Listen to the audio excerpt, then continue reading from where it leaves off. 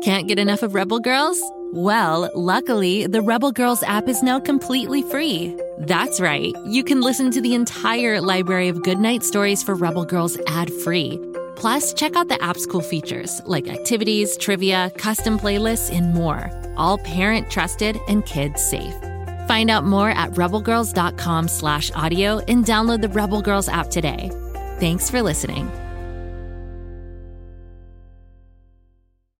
Aren't adventurers supposed to have a specific purpose? What are you doing on this quest? Just meeting strangers? Yep, my purpose is to have no purpose.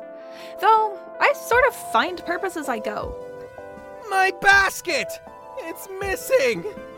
I have tried many means of defense, but none have yet proven successful. I just wish someone would succeed in getting that darn sword. I am under attack by this ruffian! I want to be big and strong and fight evil. I have hope that if you show up at her door, she might listen. Want to help me yell at them?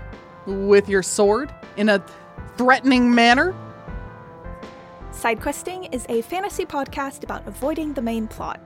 It follows Ryan, an adventurer who's willing to help just about anyone out, as long as they're not being asked to deal with that scary wizard everyone keeps talking about.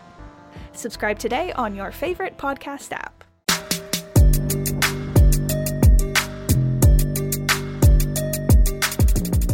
Hello again, Story Club members.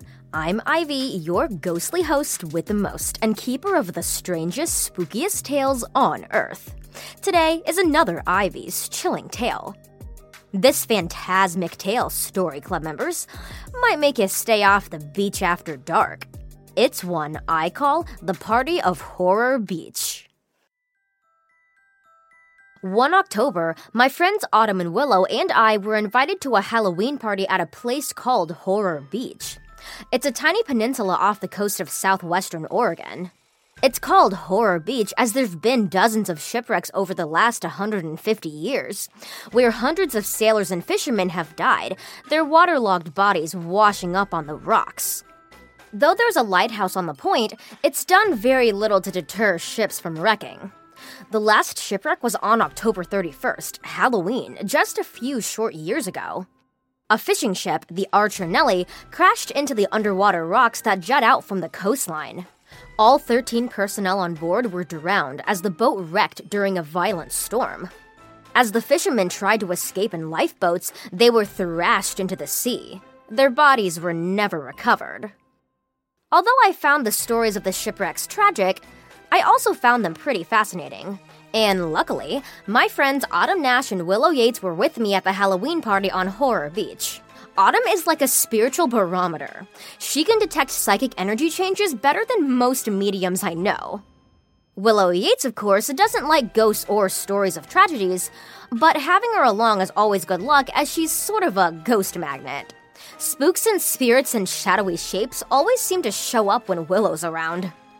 When we arrived on the beach for the party, it was freezing. We were told to dress warm, as Octobers on the Oregon coast aren't exactly known to be balmy. I wore thermal underwear, a huge parka, snow pants, gloves, a knit hat, and a scarf. Except for the icy wind nipping at my cheeks and nose, I was pretty warm and toasty. It wasn't much of a Halloween costume, but at least I was comfortable. I told everyone I was cosplaying as a mountain climber on Mount Everest. There was a huge bonfire on the beach with tiki torches everywhere, as well as massive tables piled high with steaming hot food. We were lucky that it wasn't stormy or rainy, as it typically is on the Oregon coast in October. There was even a DJ who was spinning great dance music. Behind him, he had a video projector. Since it was a Halloween party, there were clips from all kinds of horror movies flashing up on the screen. It was pretty awesome, and we were all having a great time. Until it got close to midnight. A mist rolled in from off the water, cold and wet. Then I thought I could see the outline of a ship on the horizon. Autumn said she was suddenly picking up some unusual psychic vibrations coming off the sea. When that happened, there were usually ghosts nearby. Willow started to get freaked out, and she said she wanted to go back to the Airbnb that we rented for the weekend. "Are you kidding?" I said. "Things are just getting good." And then they appeared on the beach. At first, I thought it was some of the party people in costumes messing with us, but it wasn't. It was a group of strangers standing on the shore in tattered clothes. Their skin was gray. They had fresh, dripping seaweed hanging off them. Their dead eyes were dark and vacant. It was the crew of the Archer Nelly.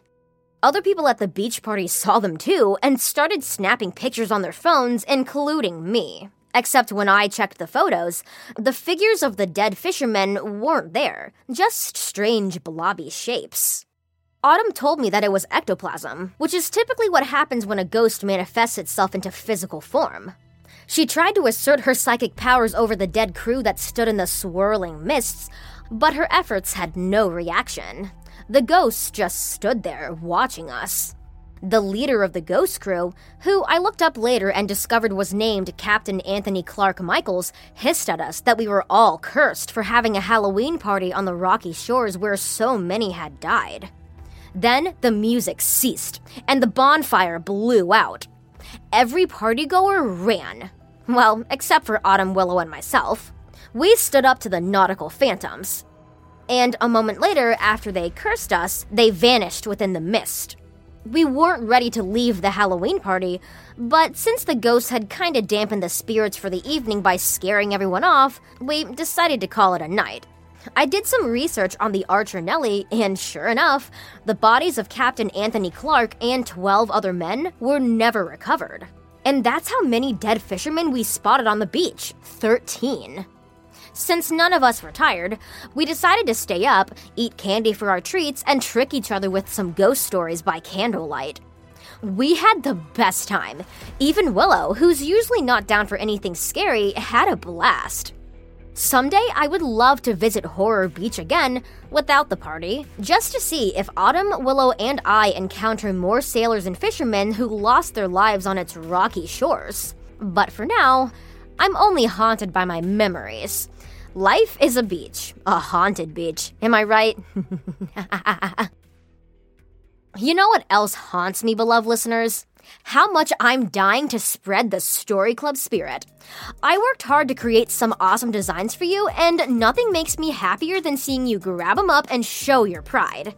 Let's take Story Club swag to the streets with GoCoulda.com, people. After all, there's truly nothing more awesome than sharing your true self with the world. Head on over to GoCoulda.com to pick up the hoodie, t-shirt, or hat that best fits your Story Club style. And, of course, come back tomorrow for another episode, because every Story Club member needs a little scare every day. Ivy out!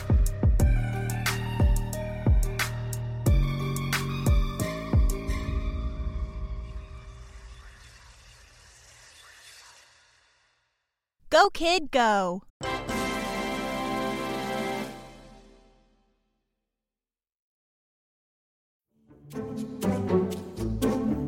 Do you like to laugh? Who am I kidding? Who doesn't like to laugh? So, okay, if you love to laugh, you'll love Don't Break the Rules. It's a hilarious comedy improv podcast where the voice actors make up their lines on the spot and try to be the only actor who doesn't break the rules.